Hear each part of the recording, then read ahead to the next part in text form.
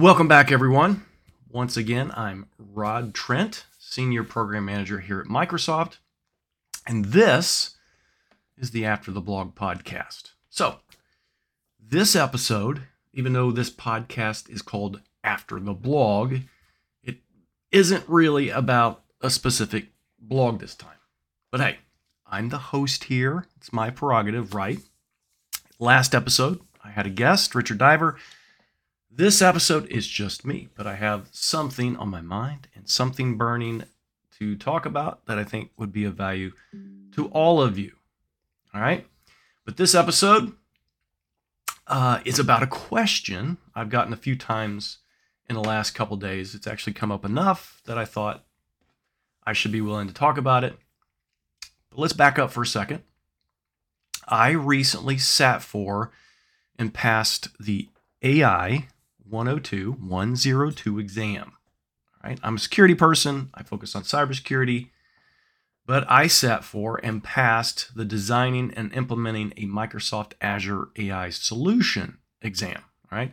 Okay, so by taking this one exam, you get the Azure AI Engineer Associate certification.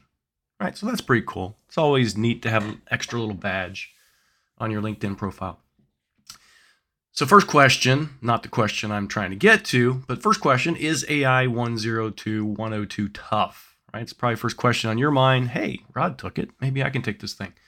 So that's really kind of super hard to say. As I passed AI-102 by a greater margin than I passed any of the other 12 certifications that I have my credit. All right? I thought that was kind of interesting. And that includes all of the SC series exams, which, I blasted through. You need a score of 700 to pass, okay? And I got an 803. That's crazy to me. Usually I'm just kind of barely eking by for whatever reason. But I blew this one out of the water. So without really studying or even any of that last second cramming that I generally do, I passed this thing, right? With flying colors. But understand, I've been working with Azure OpenAI and the Azure Cognitive Services every day for about the last year. I had to sit for a little bit. I know I've been working on all this stuff, trying to figure out how to secure AI for many months, but I sat and I thought about it, and oh my goodness, it's been almost a year. Time really flies by. So you can actually see evidence of my work in my Azure OpenAI repo on GitHub. I'll put the link in the show notes. And this includes all my efforts to monitor, tame, secure this AI beast. There's KQL queries, there's Microsoft Sentinel detections, and other things. So if you're listening to this and hearing that for the first time, grab that link. You'll be able to find all that goodness that I've been working on and still continue to work on. And also, you can kind of see evidence of my work on this in the Must Learn AI Security series. Now up to Chapter 7, just released Chapter 7 of that series today, going through how to secure, what to look for in AI and things like this. Again, I'll put that in the podcast notes, so you'll have that.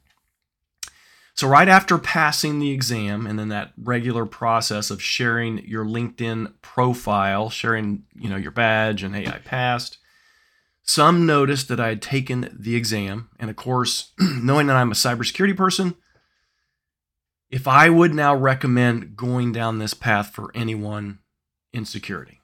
All right. So the big question of the week is what I'm trying to get to. Should someone focused on security seek AI certification? So I'm all for learning new things. Okay. Learning about new things excites me, keeps me engaged. I'm sure many of you are very similar. But would I recommend this certification path for security? This is me, Rod Trent, loves to take exams. My response is no. I wouldn't recommend this certification path for security. What I would recommend is that as security people, we need to know how AI works so we can understand how to secure it. So if going down this AI cert path helps you get there, we all learn differently. Some are just, hands-on keyboard. Some like to watch videos or TV and different methods.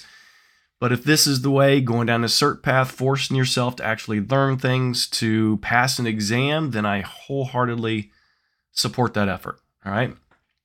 And if someone is just starting out learning AI, I probably wouldn't start with AI 102. Okay. Instead, I'd start with AI 900, which is the Microsoft Azure AI Fundamentals exam. So that's going to teach you all the cool AI terms that you need to be aware of, and that will be on the AI 102 exam anyway. Me, I'm Mr. Vegas, right? I go for the gusto. So I jumped in feet first with AI 102 instead. It's one of those things, do as I say, not as I do, or yeah, right. Do as I say, not as I do.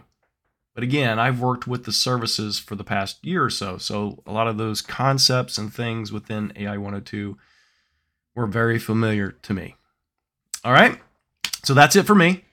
In a few hours, I'm headed off to Ohio, Amish country for a relaxing weekend visiting my best friend. All right. He's not Amish, but he's lived among the Amish as a chiropractor for long enough that he could probably pass for it, right? So if I was walking down the street, some kind of Amish road, dirt road, and saw this fella from the back, I'm thinking he's probably Amish. He's not. He's my best friend. All right. So don't forget to check the show notes for everything that I've talked about, including these different learn paths for these different AI cert exams. And we'll talk next episode. Thanks a lot.